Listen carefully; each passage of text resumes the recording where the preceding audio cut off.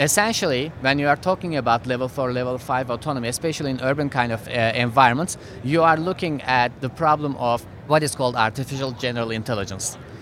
That is not only perception, but also cognition. It is not a solved problem. Artificial general intelligence has been an open research problem for the past 70 years. The startup investment landscape is changing, and world-class companies are being built outside of Silicon Valley. We find them, talk with them, and discuss the upside of investing in them. Welcome to Upside. Woo!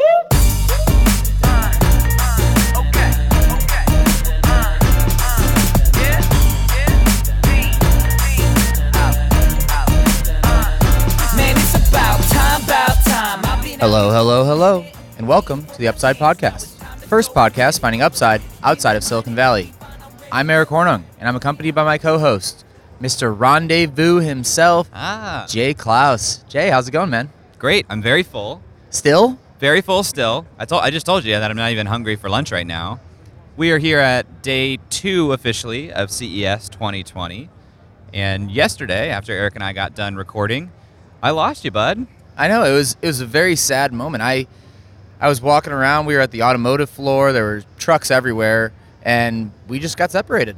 I put out a desperation tweet to say, hey, lost Eric at CES 2020. He's probably scared and alone as he is when he's by himself. I thought he might be sustaining himself on Impossible Burgers or sliders. Then, lo and behold, much to our, excitement, glee, I'm going to say pleasure, curiosity. Much to our glee and curiosity, I get a tweet back from Here Technologies, which is a location mapping company that apparently has a lot of corporate backing. And they said, what you guys need is a rendezvous point. Go to top of the world at the Stratosphere at 7:30, and not only will you be reunited, but you'll have a 4-course meal with tasting menu. Just the magic of CES, Eric. This place is crazy, man. But we got a free dinner. We got free wine. We got a free view. Yep. And, man, I don't know how to cut this segue. Well, thank you to Here Technologies. Smart cities and transportation seems to be a theme of interest here at CES 2020. And today we are talking with a founder of an autonomous company. His name is Tegan Marichli. He is the co-founder and CTO of Locomation. Locomation develops safe and reliable autonomous trucking solutions. It was founded by 5 autonomy experts from Carnegie Mellon University. They're building autonomous trucking trains, platoons, convoys. We'll explain a little bit more about that in a second. But Eric, we haven't really talked to anyone in autonomous on the show yet. I think it's really hard to find pre-Series A autonomous companies outside of the Valley. I agree. So it's really a supply issue more than a demand issue, because you and I have talked about autonomous on the podcast before, but just in vague generalities, never a deep dive. Locomation has raised $5.5 million to date from investors including Plug and Play, our friends at Firebrand Ventures, and Homebrew. We've had a little bit of a trend of trucking on the show, but this is definitely going to be a different look at trucking and automation, and that's exactly why we come to places like CES to get a look at that. So if you guys have any thoughts on autonomous trucking after this interview, you can reach out to us at Upside FM on Twitter, or if you have something a little longer, send us a note at hello@upside.fm. Jay, come with me on a quest. Come with me on an adventure. Are you in? I'm in. All right, I want you to start a high-growth startup right now. What's its name? The Haberdashery. The Haberdashery. It's a very traditional startup name. Google, Zynga, the Haberdashery. All right. Tip of the hat to that name. That's a nice one. So let's say that you go out and you want to hire some great engineering talent to get this thing off the ground. What are you going to do? Where are you going to go? Well, I would probably first go to my own network and realize quickly that I don't know enough engineers. Right. And with a name like the Haberdashery, you're going to have a tough time recruiting. Tough time. I might need some outside help, Eric. Yeah, I think if I were you, I would go to our friends over at Integrity Power Search. I mean, they're the #1 full-stack, high-growth startup recruiting firm between the coasts. They partner with venture capitalists, private equity groups, and hypothetical CEOs like you, Jay, to build amazing teams for the world's most disruptive companies. Since 2012, they've successfully executed over 600 searches, so that sounds like you're starting engineers, Jay? We could get those, all right? We can get those with IPS. And they are on track for over 200 in 2019. Their clients have collectively raised over $2.5 billion with a B in venture funding, and hey, maybe with the haberdashery, they'll be counting.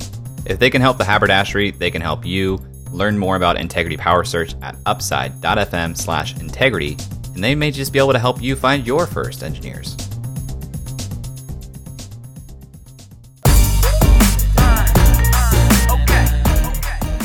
Tekin, welcome to the show. Welcome to CES 2020. Thank you very much. Thanks for having me. On Upside, we like to start with a background of the guest. So can you tell us about the history of Tekin? Sure. I mean, it's actually a long history. I'll try to kind of sum it up a little bit. So my background is actually in computer science and engineering. Maybe I should even start with my birthplace. So I'm originally from Turkey. My hometown is Istanbul. At a very early age, I actually got the opportunity to meet computers, to have some computers in my life, and started programming at a very early age, and that led to me pursuing a degree in computer science. And throughout my studies, I got fascinated by AI and robotics, so that's how I started studying AI, because when you're doing computer programming, things are mostly abstract. Not when you're programming a robot. You actually start seeing things moving in the physical world, which is even more exciting. So that's why I decided to actually go into robotics, and particularly intelligent robotics, not necessarily manipulator arms and such working at factories. And then I progressed in my academic career. Back then I had the dream of becoming a professor, actually even like studying at Carnegie Mellon or becoming a faculty at Carnegie Mellon, which I eventually achieved. So taught my master's and PhD, I concentrated on intelligent robotics applications, worked on a multitude of projects, and eventually I ended up at Carnegie Mellon as a postdoc and then senior engineer and eventually special faculty. So my last affiliation was the National Robotics Engineering Center. It's a semi-autonomous R&D division under Carnegie Mellon's Robotics Institute.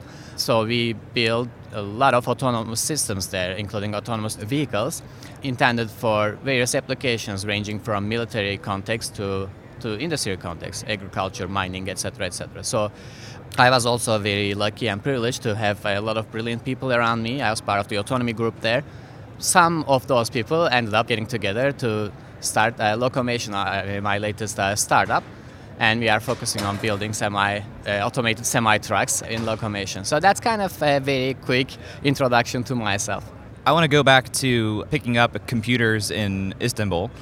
How is the tech community in Istanbul? Is that something that's popular there, or how did you even come across this as an opportunity? Actually, it's a very boutique kind of thing. Maybe I should say back in the day it used to be, especially like pre-internet era.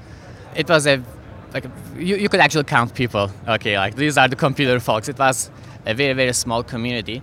I guess nowadays, with the democratization of computers and smart devices, etc., probably that scene grew a little more.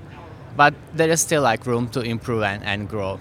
So how did you come across computers in the first place? Was that in your family or? Yeah, that was actually a very happy coincidence. So maybe I should also step back and say that my brother, who is also our CEO with the current company, Locomation, has been my role model and has been the trailblazer, if you will. So as for the computer, it was a very happy coincidence. My uncle, my dad's brother, is a very enthusiastic guy in terms of technology. So he likes trying gadgets as they come out. And back in the day, in the 80s, this little computer, Sinclair Spectrum, came out, and apparently he purchased one. But his passion for computers was not very long-lasting, so he used it for a while, and then his kind of excitement died off, and he decided to actually give it to us. Give it to my brother, because my brother was also reading about computers and such in magazines and newspapers and getting excited about like having a computer. And my uncle said, you know what, I have one sitting collecting dust, why don't you actually pick it up and start using it? And that's when actually we got the chance to touch the computer keyboard. We had a few games and such back in the day. They used to be like cassettes, magnetic tapes essentially. We started playing those games and such, but over time they started appearing as boring things. Like we need to be doing something more interesting with those computers. So how can we actually start programming them? And that process actually gradually evolved into like how can we program computers to be intelligent?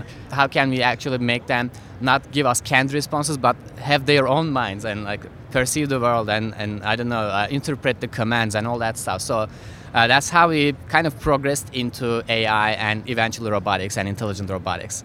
When you're kind of starting one of these autonomous projects, how much of it is already like built and is foundational, and how much of it like has to be built from scratch? It actually depends a lot on the project itself. It is very difficult to put things under a single umbrella, if you will.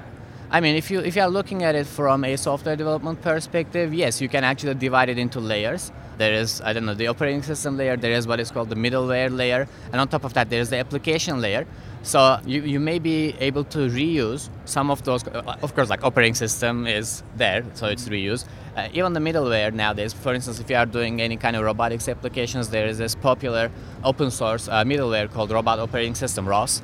So that is mostly reused, and it provides reusable components. And on top of that, you build your application layer. But when it comes to application layer, it is very difficult to define a single umbrella. Even though you could, from a systems engineering perspective, you could kind of define your building blocks as, okay, for instance, if I'm building an autonomous car, it has to perceive the environment. So there has to be a perception module. It has to be able to, localize, know where it is in the environment. So there has to be a localization, a position estimation module. And it has to be able to plan routes from point A to point B. So there has to be a planning module, etc., and controls, so user interface, whatever. So there are those building blocks as well. Maybe even that kind of abstract concept could be reused, but the details, the bits and pieces would be different from particular application to another one. When did you start thinking about autonomous vehicles in particular? Let me see. My journey in autonomous vehicles actually goes back to the DARPA challenge days. So we were talking about those things back in like 2005, prior to 2005, and that's when the first DARPA challenge came out. What is that? So DARPA, being a military kind of agency, they like pushing the limits. So in that particular challenge, the goal was to have a driverless vehicle drive for 160 miles in a desert environment with no human intervention. So whoever could actually drive that route fastest and safest would win the challenge. So it started that way. 2 years after that, in 2007, DARPA this time said, you know what, you guys seem to have solved this desert driving problem, but what if you make it more interesting and define it as an autonomous driving in urban environments kind of problem? And then they announced the DARPA Urban Challenge, the famous DARPA Urban Challenge, in which the aim was for the vehicles to actually obey the traffic laws and deal with pedestrians, deal with other traffic elements, other vehicles, etc., and drive in a urban traffic environment, essentially, simulated one, of course, in real world. As a matter of fact, Carnegie Mellon's team was the winner of that challenge. And that pretty much sparked all the autonomous vehicle development that we are seeing nowadays. So pretty much you can trace any autonomous vehicle developer, major autonomous vehicle developer team back to Urban Challenge and even back to Carnegie Mellon and NREC. All of those folks have roots in that challenge. So that's when I got involved. Back then I was not at Carnegie Mellon, I was at UT Austin doing my master's, but we also had a DARPA Urban Challenge entry team. I was also co-teaching and assisting a class on autonomous driving, actually. So we had a team of undergrad students as well as some grad students and some postdocs and such focusing on that problem. So we were doing project management, coding, implementation. Back then, ROS did not exist, for instance. We had to write device drivers, implement device drivers ourselves. We had to write all those building blocks I mentioned a few minutes ago ourselves. So there was no like plug and play kind of setup or open source stuff back then. But yeah, so that was my entry to autonomous vehicles more than 10 years now, close to 15 years. When DARPA puts out a challenge like this, how long do the teams have to build a solution? Not too long, actually. Tops like 2 years, even under that. Yeah, you have to be very agile and knowledgeable to be able to put something together in that kind of a short period of time. Yeah.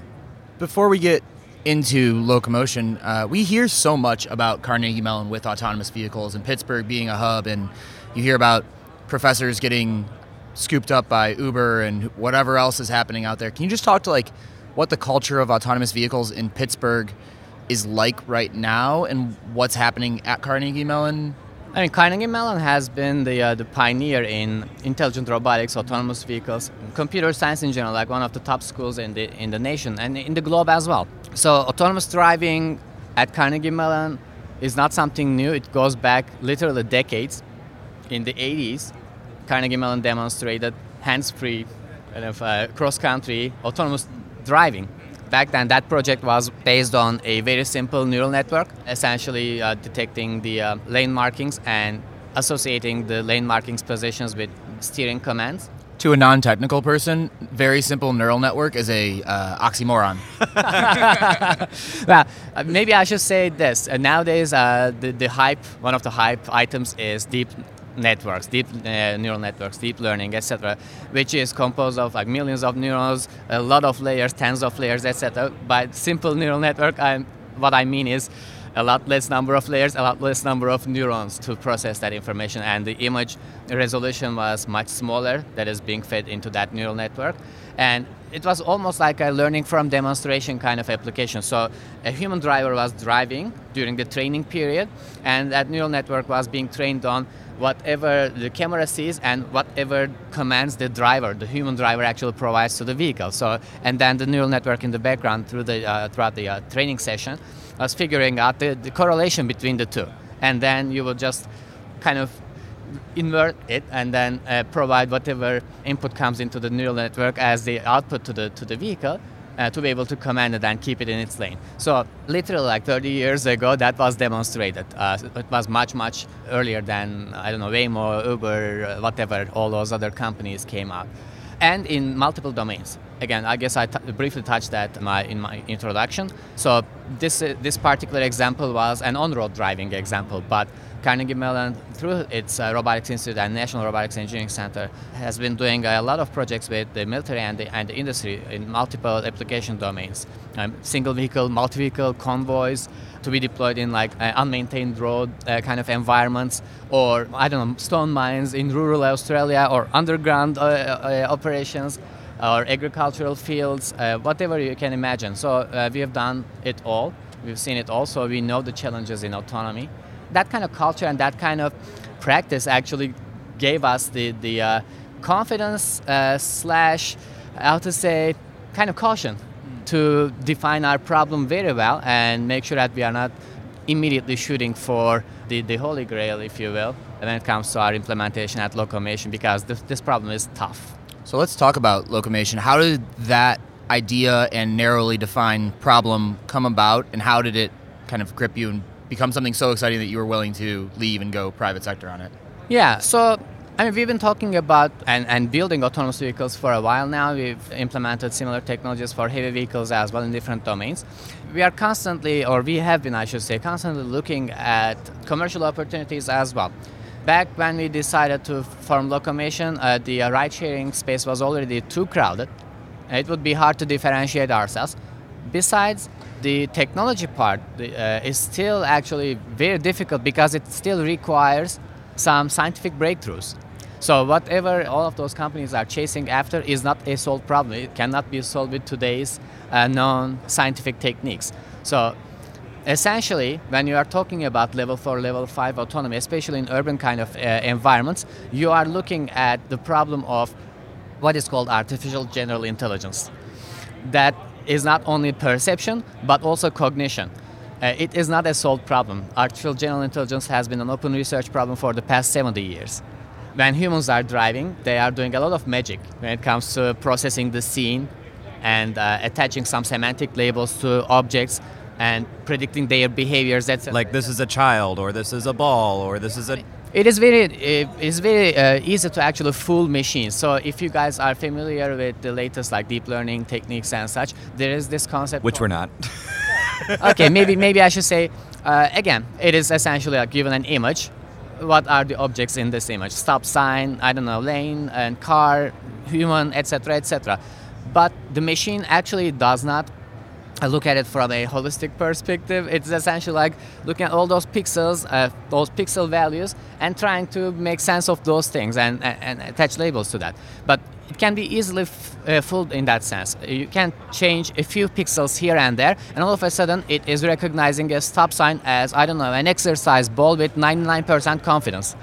Or even worse, sometimes with those kind of fooling techniques, you can make a machine recognize a stop sign as a speed limit sign, like 60 miles an hour. Imagine that. I mean, instead of stopping, you're actually zooming through an intersection. So that's really dangerous, right? But as I said, it's not just like assigning values to pixels. It's also the cognition stuff. We are, as humans, when we are driving, we are paying attention to a lot of different cues. So, for instance, when you see a car in distance with a dent on the side of it, you all of a sudden attach a probability of accident, like high probability of accident, right? So you kind of try to stay away from that vehicle. Or, I don't know, when you look through your mirror and see the car behind, the driver of the car behind you, looking at his phone, you all of a sudden say, okay, this guy is not paying attention to the traffic, so it's very likely that he is going to do something stupid, so I should better stay away. So we are still not there when it comes to machine perception and cognition. All of it is, at the bottom of it is actually what is called uncertainty. So uncertainty in general is the killer of intelligent robotics, if you will. When you have zero uncertainty, let's say factory automation problem, right? So everything is 100% under control. You have robots, let's say, working at Amazon warehouses. They have their paths, even lines on the ground or barcodes or whatever. There is nothing jumping in front of them. There is nothing trying to fool them. So with that kind of setup, they work perfectly. And hundreds and thousands of them are working 24/7 without any kind of fault. But when it comes to autonomous driving, we are dealing with this hybrid environment. There are some robot vehicles, and there are some human-driven vehicles, and there are some other actors, again, pedestrians, cyclists, etc., that we have no control over. So there is a huge amount of uncertainty in the world. So how do you deal with that uncertainty is the key question. And when you hear people talking about this is like a very long-tailed problem, that long tail is this, like dealing with the uncertainty part. So going back to the Locomation story and how we decided to actually pursue trucking and particularly autonomous convoying, we looked at all those problems. Okay, there is still like some scientific breakthroughs needed to solve full level 4/5 urban driving kind of scenario. And we built similar systems in the past, so we know how difficult they are. So maybe I should also make the distinction between demonstrating autonomy and turning it into a product. Anyone can demonstrate autonomy and give a ride in a very controlled environment. But when it comes to turning that into a product that has 99.9 more nines reliability, it is a whole different game, right? So taking all those kind of factors into account, we said, okay, so there is this technology perspective of it. It still requires some scientific breakthroughs, so it's not a good idea to bet our business on some research to be made and done. And there's the business aspect of it as well. So looking at the trucking industry, it is really a pain point nowadays. So trucking industry is facing driver shortages. So as of today, it is about 100,000 drivers short. And the demand is constantly increasing. Everyone is purchasing stuff on Amazon, and everyone wants those purchases to be delivered within a day. So who is going to deliver that, right? And also, a combination of the two, from the technical and the business aspects of it, most of the operation, trucking operation, takes place on highways and interstates. And highways and interstates are relatively simpler to handle compared to really chaotic urban environments. You don't expect lunatics, wearing a traffic cone and waving a stop sign in front of you in a highway kind of scenario. Of course, the stakes are a little different and higher on certain aspects. For instance, the speeds are higher. You have to be traveling at 7 miles an hour with a 40-ton vehicle instead of a smaller passenger vehicle at 25 miles an hour. There are those kind of risk factors being shifted, but otherwise it seemed to be more doable, if you will. But even further than that, so that is, let's say, from a perspective of an individual autonomous truck, handling highway scenarios easier compared to urban scenarios, let's say. But even further than that, what we did was to combine humans' cognition, which is missing in machines, with the precision control and actuation that machines are capable of doing. We essentially bundled the two trucks together, with the front truck driven by a human operator, acting as a cognitive filter of the environment, and the robotic truck, the fully autonomous follower, closely following that human-driven leader. As a result, significantly reducing uncertainty in the world, because all the uncertainty it needs to deal with is whatever few meters it has between itself and the leader. And that's it, just like precisely servo towards the leader in front of you and try to stay in your lane. That's the only responsibility of our autonomous vehicle in our autonomous convoy scenario at Locomation. Is it only 2 trucks in a convoy, or can you make like a train? So that's a good question, and to start with, we are actually doing 2 truck convoys, and there are a few reasons behind that. From a technology detailed perspective, there is this concept in control theory called string stability.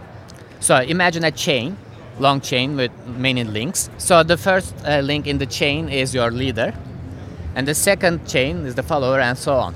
So there is going to be some error propagation between each vehicle along that chain, right? So let's say the leader wiggles in its lane a little bit, and the follower kind of perceives it, and add on top of that the error in the follower's processing of that leader, and it wiggles a bit more as a result. And the third vehicle observes the second vehicle as its leader and sees it's wiggling, and then it wiggles a bit more because of that amplified and propagated error. And by the time you arrive at the end of the chain, your last vehicle is all over the place. It's not even in the lane anymore. So the only way to deal with that problem is to inform all the follower vehicles in the chain about the absolute position of the ultimate leader.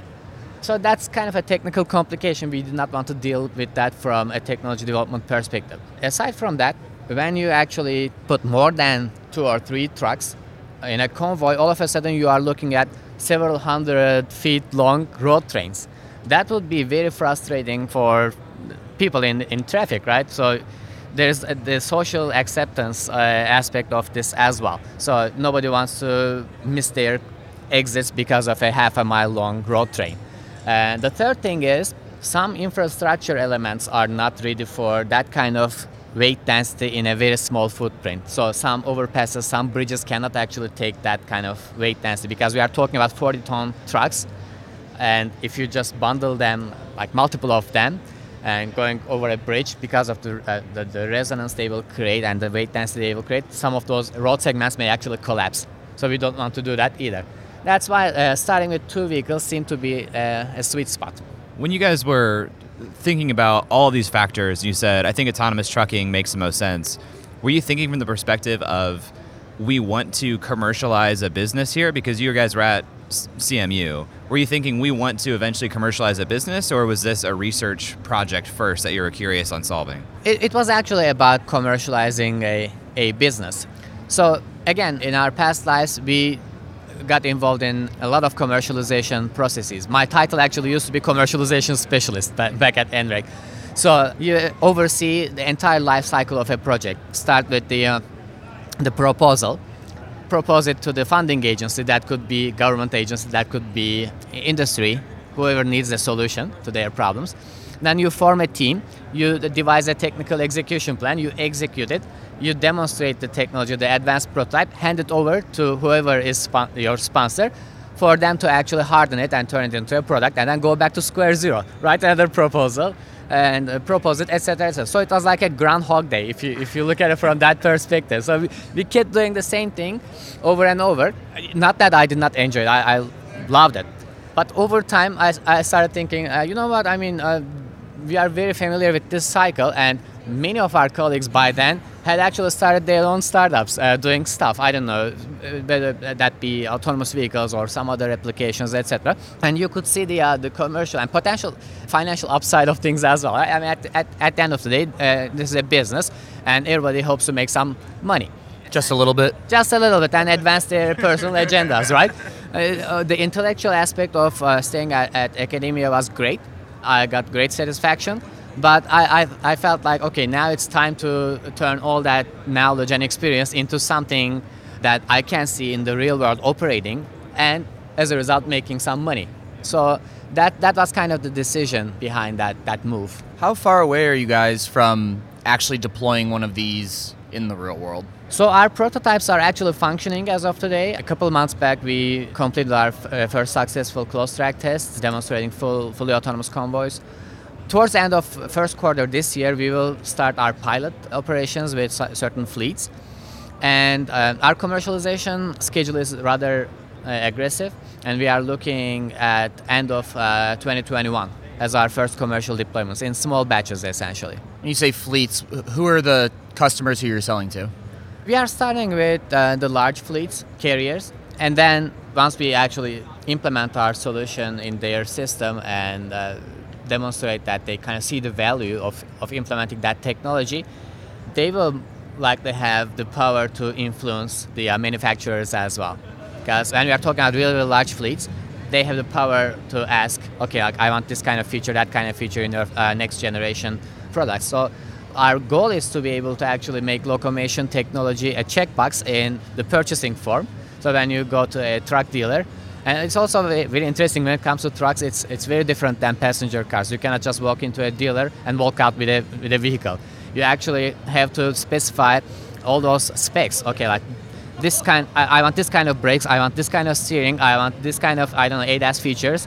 And then based on that specification, your truck is scheduled to be built that way.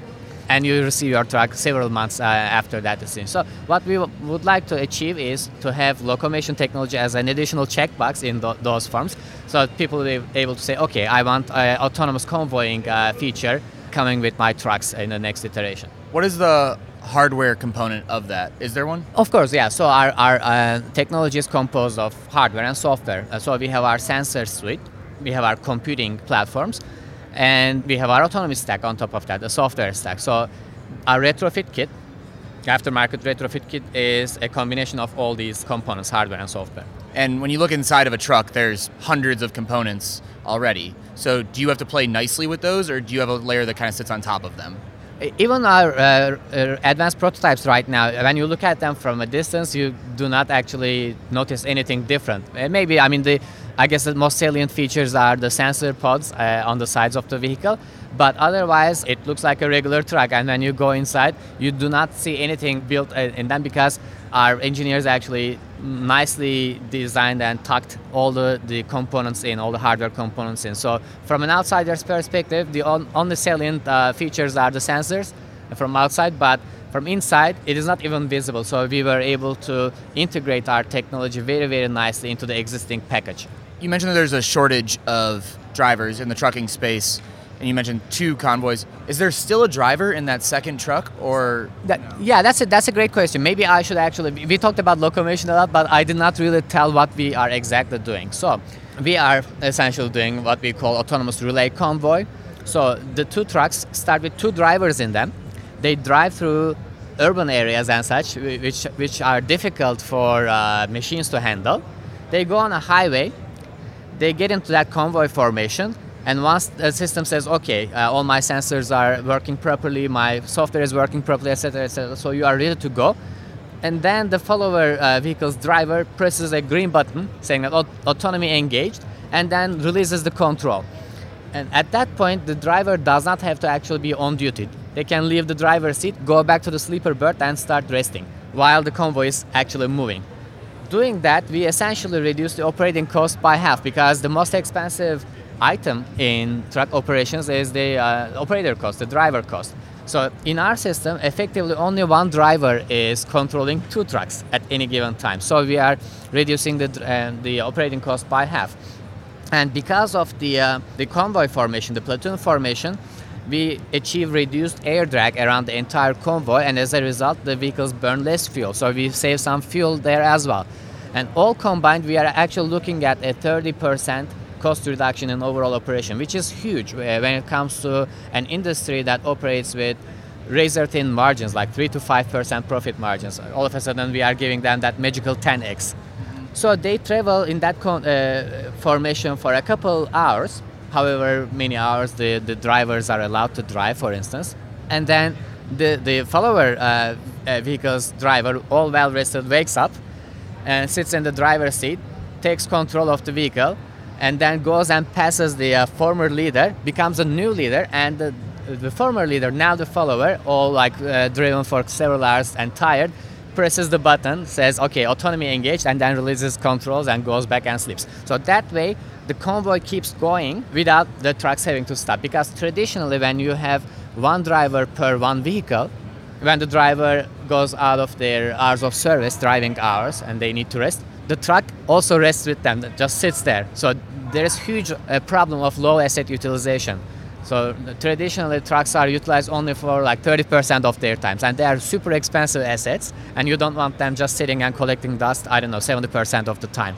So with our approach, we increase asset utilization close to 90%, reduce operating costs, reduce fuel cost, and increase delivery speed because the vehicles keep going. So we deliver goods twice as fast, twice the distance in one shot. So it's all like win-win-win-win all over the place. So the truck shops love you.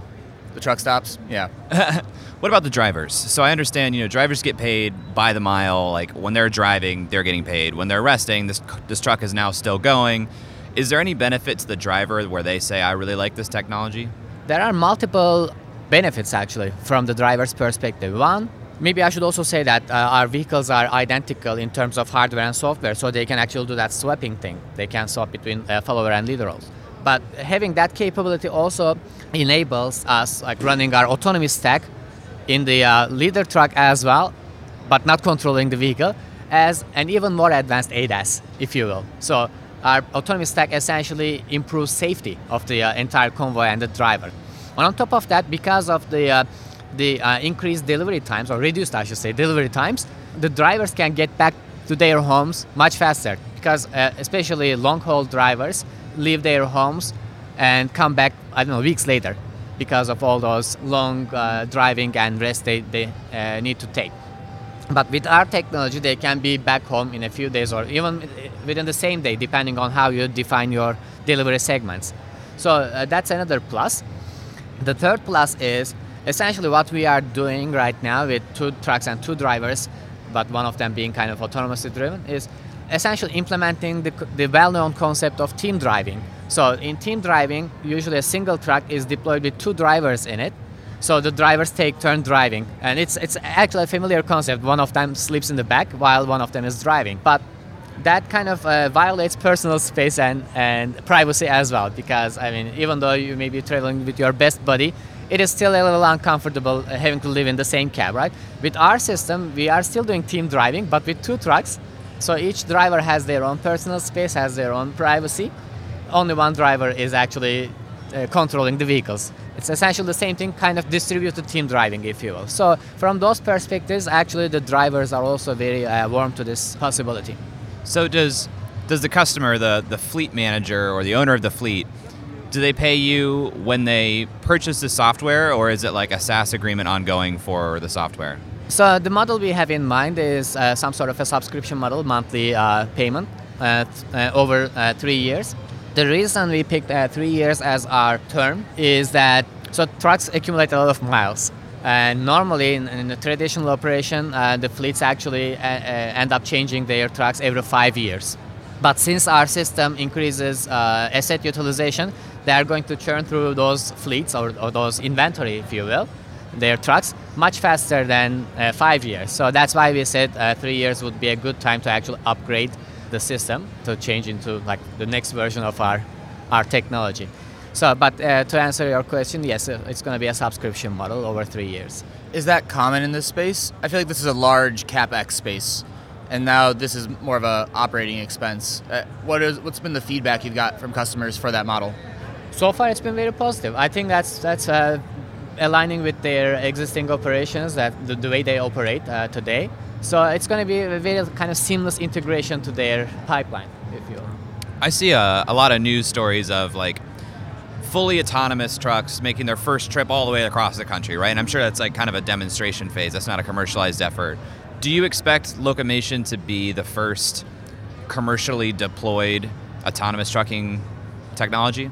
We believe we will, because, as I said, since we are taking a very cautious and very well-scoped approach, we will be able to validate the safety of the system a lot easier and sooner than full autonomous vehicles.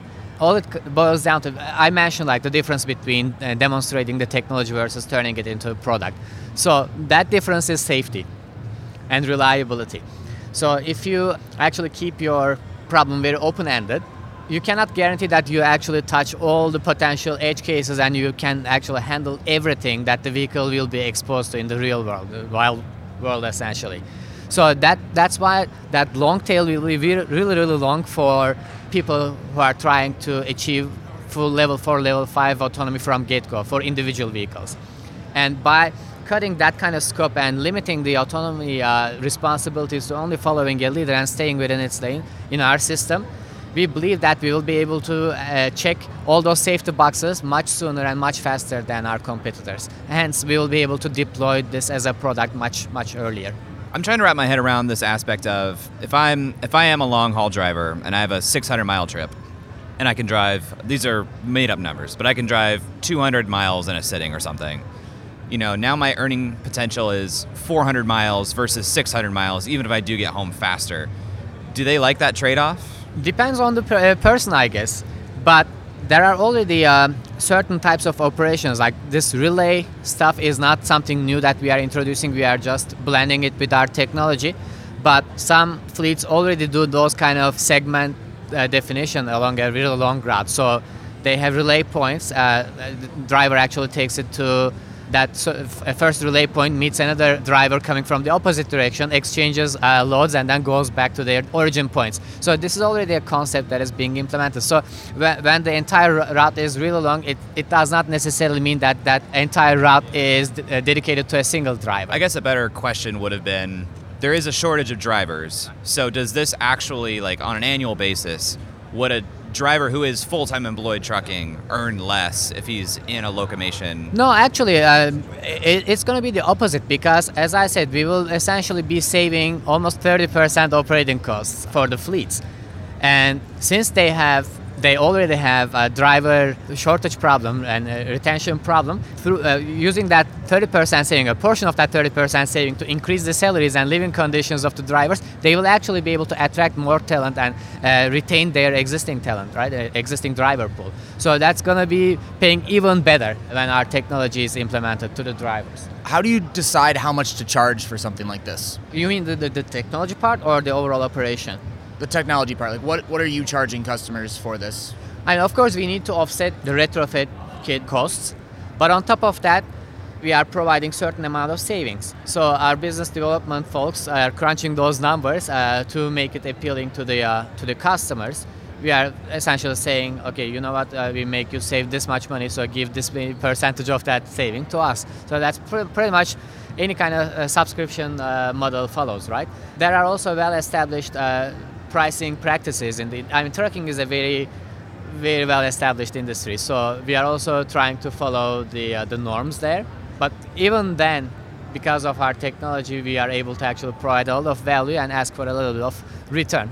Do you see a future where your technology is licensed directly to OEMs rather than going through the fleets? That is one possibility. As I said, OEMs and fleets are actually working very closely together, because especially large fleets, when they purchase new trucks, they purchase in thousands or tens of thousands. That also gives them a lot of leverage over suppliers and manufacturers. And they are already, as I said, working very closely, getting feedback from the customers. Okay, I really like this feature, so make this part of your next generation release or whatever. So hopefully, Locomation is going to be one of those features available on the purchasing form. It feels like every new Freightliner or Kenworth or Volvo or whatever that comes out all has some aspect of driver assist. How does this technology work with or usurp that? As I said, our autonomy stack actually runs on both vehicles, controlling one vehicle and providing assistance to the driver of the other vehicle. So it's going to be complementing the existing ADAS technologies. It's going to be an even more advanced version, of course. The reason that fleets are actually adopting those kind of technologies, assistive technologies, is that they want to actually reduce their accident-related costs, insurance costs, etc., right? There are also very interesting cases where people in traffic actually aim for trucks of big fleets, knowing that, okay, those guys are making a lot of money. If I get into an accident with those guys, I'll be able to actually milk them. Oh, wow. And they do that. And because nowadays most vehicles are equipped with dashboard cameras and all those ADAS systems, they have the evidence now. You know what? This guy actually did that on purpose. It was not a genuine accident.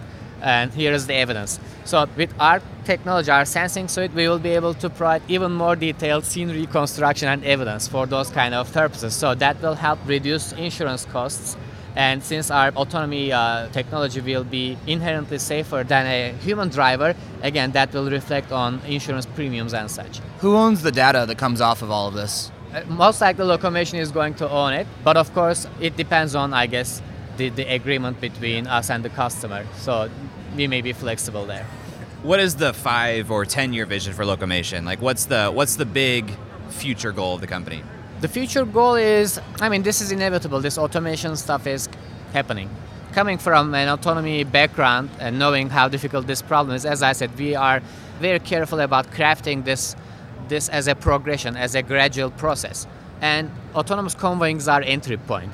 And while we are progressing along the timeline, the autonomy capability of our vehicles are going to increase gradually, and we will be expanding the operational design domain. And at a certain point, throughout our operations, like dense operations in the freight network, we will be able to identify, these segments actually seem to be suitable for fully autonomous operation, and our vehicles are now capable of operating fully autonomously, so we will start deploying fully autonomous vehicles, trucks, in those select segments. And we will essentially be gradually progressing along that timeline, and in the 5 to 10 years, we will start seeing some, a mix of autonomous convoys and individual vehicles operating maybe in smaller kind of segments. This is a reality. This is happening, and we'll be a part of it, and we'll be most like the first implementer, deployer of it. Love that. If people want to find out more about you or Locomation, where should they go? We have a beautiful website, locomation.ai. Info about the company, our technology, our founders and team, and other contact information can be found there. People also could reach out to me over LinkedIn. Tekin Meriçli is my name. I guess I am privileged to have a very unique name, so when you actually type my name on Google, you're going to find it. Only one person comes up.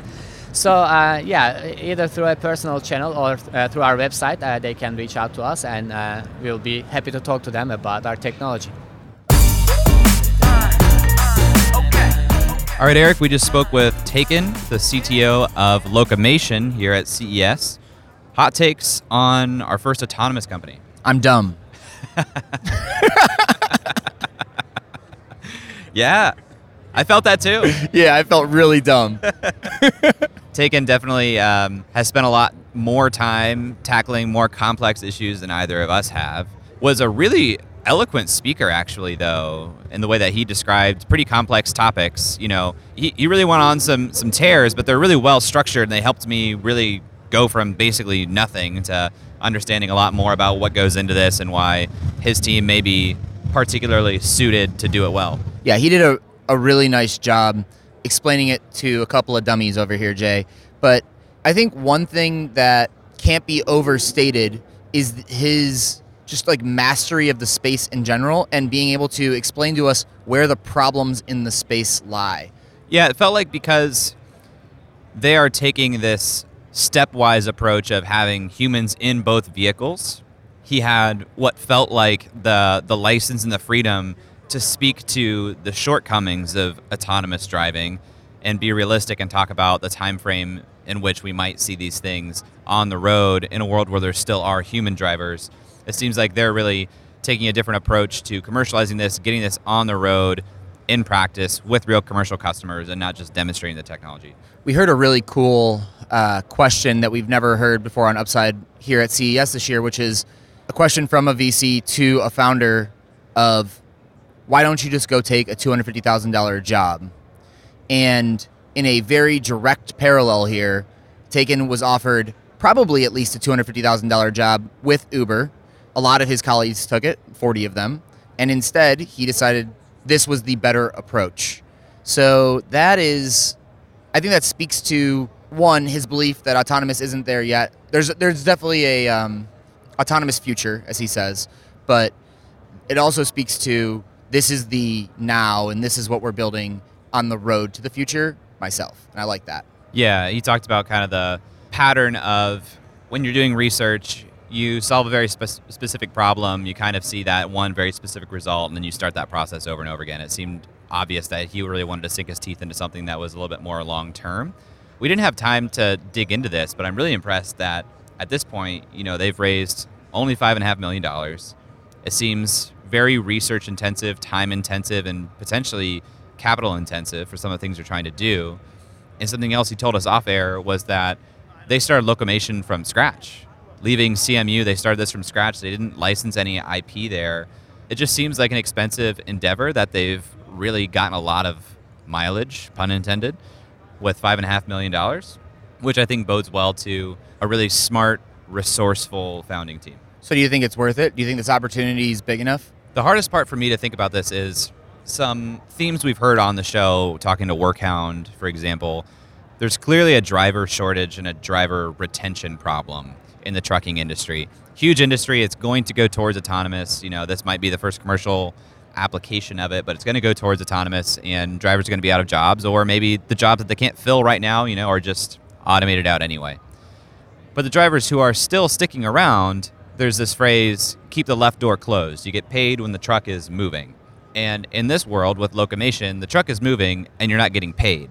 And so what I brought up to Taken was, okay, but doesn't that mean that ultimately you're monetizing less of the trip as a driver? It seems like there might be an incentive misalignment there, but the point you made being drivers can get a higher salary because the company's saving more on operations. If that's true, then that probably takes care of that. But I think we're too early to see if that will remain to be true, or if those companies will, just take those savings and put them elsewhere. Do drivers get paid when they sleep on the side of the road? No. So really it's no different than their current situation. No, it's very different, because when they sleep on the side of the road, the truck's not going anywhere. They still get paid for the entire length of the trip. If the trip is 600 miles, they're going to personally drive 600 miles. But if the truck is moving 200 miles of that while they sleep, they're not getting paid for that time that the truck is driving itself. I guess my assumption is that there's no downtime in between jobs, which may be a bad assumption. Yeah, especially on long hauls. And he said some of them work in convoys and they switch off anyway, but yeah, when you're off the clock, you're off the clock, but you still have the entire trip where you will get paid. It's just kind of like, how much distance can I cram into this period of time? And in this world, you're not getting paid for some of the distance that's going on. Hopefully that money gets just pushed into salaries, like you said, that will increase retention and better attract new drivers to those trucking companies. But anytime there's an incentive misalignment with somebody in the value chain, I get a little bit worried. But in an industry where you think it's probably going to go totally towards autonomous anyway, I think a driver would rather be assisted in the autonomous vehicle than wiped out by the autonomous vehicle. Yeah, I think my shadows come along the lines of their go-to-market. What's the price point look like? Where they're selling to fleets right now. Obviously, I think it's better selling to OEMs, because then it's kind of baked into that purchase order that he's talking about when you go to Freightliner, you go to Kenworth, or you go to Volvo, or whoever it is, and you say, I want convoy, autonomous convoy, then this is our autonomous convoy solution. It works perfectly with every other instrument and everything in the truck. Right now, it's more of a aftermarket solution for the fleets. Totally, and if you're running a fleet, you want this in all of your trucks, because the important functionality is you can switch off with those two drivers, and sure, if you have 100 trucks and 30 of them have this on there, you could control for that and only have 2 Locomation-enabled trucks going together at any given time, but that naturally will limit the routes that you can put together and who's working with each other if 30 out of your 100, have it. I think when you think about autonomous trucking and our kind of bucket sizes problem, this is an interesting one to look at, because if you look at autonomous driving and how big that can be when it's fully autonomous, that's a massive market. That's easily over our 20 billion kind of top tier, too big to care bucket. But when you look at this, it's almost like you said stepwise earlier, and I think that's a good phraseology here, because the near term market is probably pretty large. We don't have the numbers for it. But then there's this question of how soon is fully autonomous. The longer fully autonomous is out, the bigger this opportunity is in the near term. It's a window. Right, it's a window. And unless Locomation can get to a fully autonomous future themselves and become the driver of choice. Yeah. And then they already have the first foot in the door with all of these business relationships. And I think that's the goal. But I think there's a difference between that happening in 3 years and that happening in 15 years. Some of the value created here, you have the obvious asset utilization increase for the fleet owners. You have a 30% cost reduction. those are awesome numbers that make it obvious that there's real value for the fleet owner. But to your point about OEMs, if asset utilization is increased to 90%, and now instead of changing over every 5 years, fleet owners are buying trucks every 3 years, ostensibly that's more value created for the OEM as well, which you would think there'd be incentive then for the OEM to really want this in their vehicles. Is that possible to do without a continued increase in demand, though? I was thinking about that question, and I don't think I have a good answer. Just because your technology can increase utilization doesn't mean that if the underlying demand isn't growing at a fast enough rate, it will. I would imagine that demand is increasing at a faster rate with he mentioned at the very top of the interview, consumer expectations of how quickly you get freight to you. Now, is that serviced by more trucks on the road? I don't know. Or do fleets just need less trucks at a faster clip? I don't know.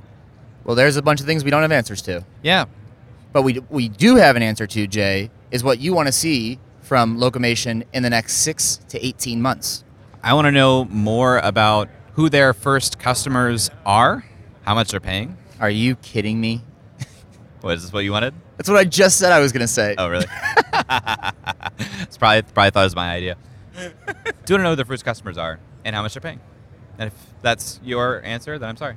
That's okay. My answer is I want to get some clarity around the numbers, the business model. What they decide is that fair cut, because if they're going to save 30% on operations, is it a win-win at 15%? And what is 15%, right? What is that number? Is this a large dollar figure every month, or is this a couple $100?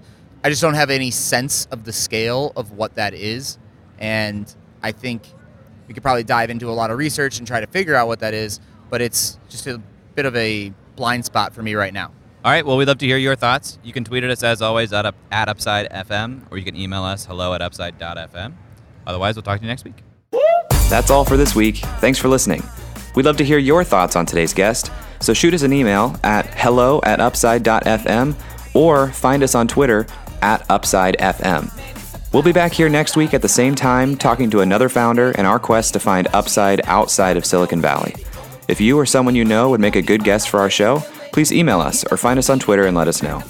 And if you love our show, please leave us a review on iTunes. That goes a long way in helping us spread the word and continue to help bring high-quality guests to the show. Eric and I decided there were a couple things we wanted to share with you at the end of the podcast, and so here we go. Eric Hornung and Jay Klaus are the founding parties of the Upside podcast. At the time of this recording, we do not own equity or other financial interest in the companies which appear on this show. All opinions expressed by podcast participants are solely their own opinion and do not reflect the opinions of Duff & Phelps LLC and its affiliates, Unreal Collective LLC and its affiliates, or any entity which employ us. This podcast is for informational purposes only and should not be relied upon as a basis for investment decisions. We have not considered your specific financial situation nor provided any investment advice on this show. Thanks for listening, and we'll talk to you next week. Never mind, bro, that can't be matched. I'm lighting it on fire, used to run victory laps, and still I'm not even tired. It's all about the timing, yeah, that's what they say. Well, I'ma keep on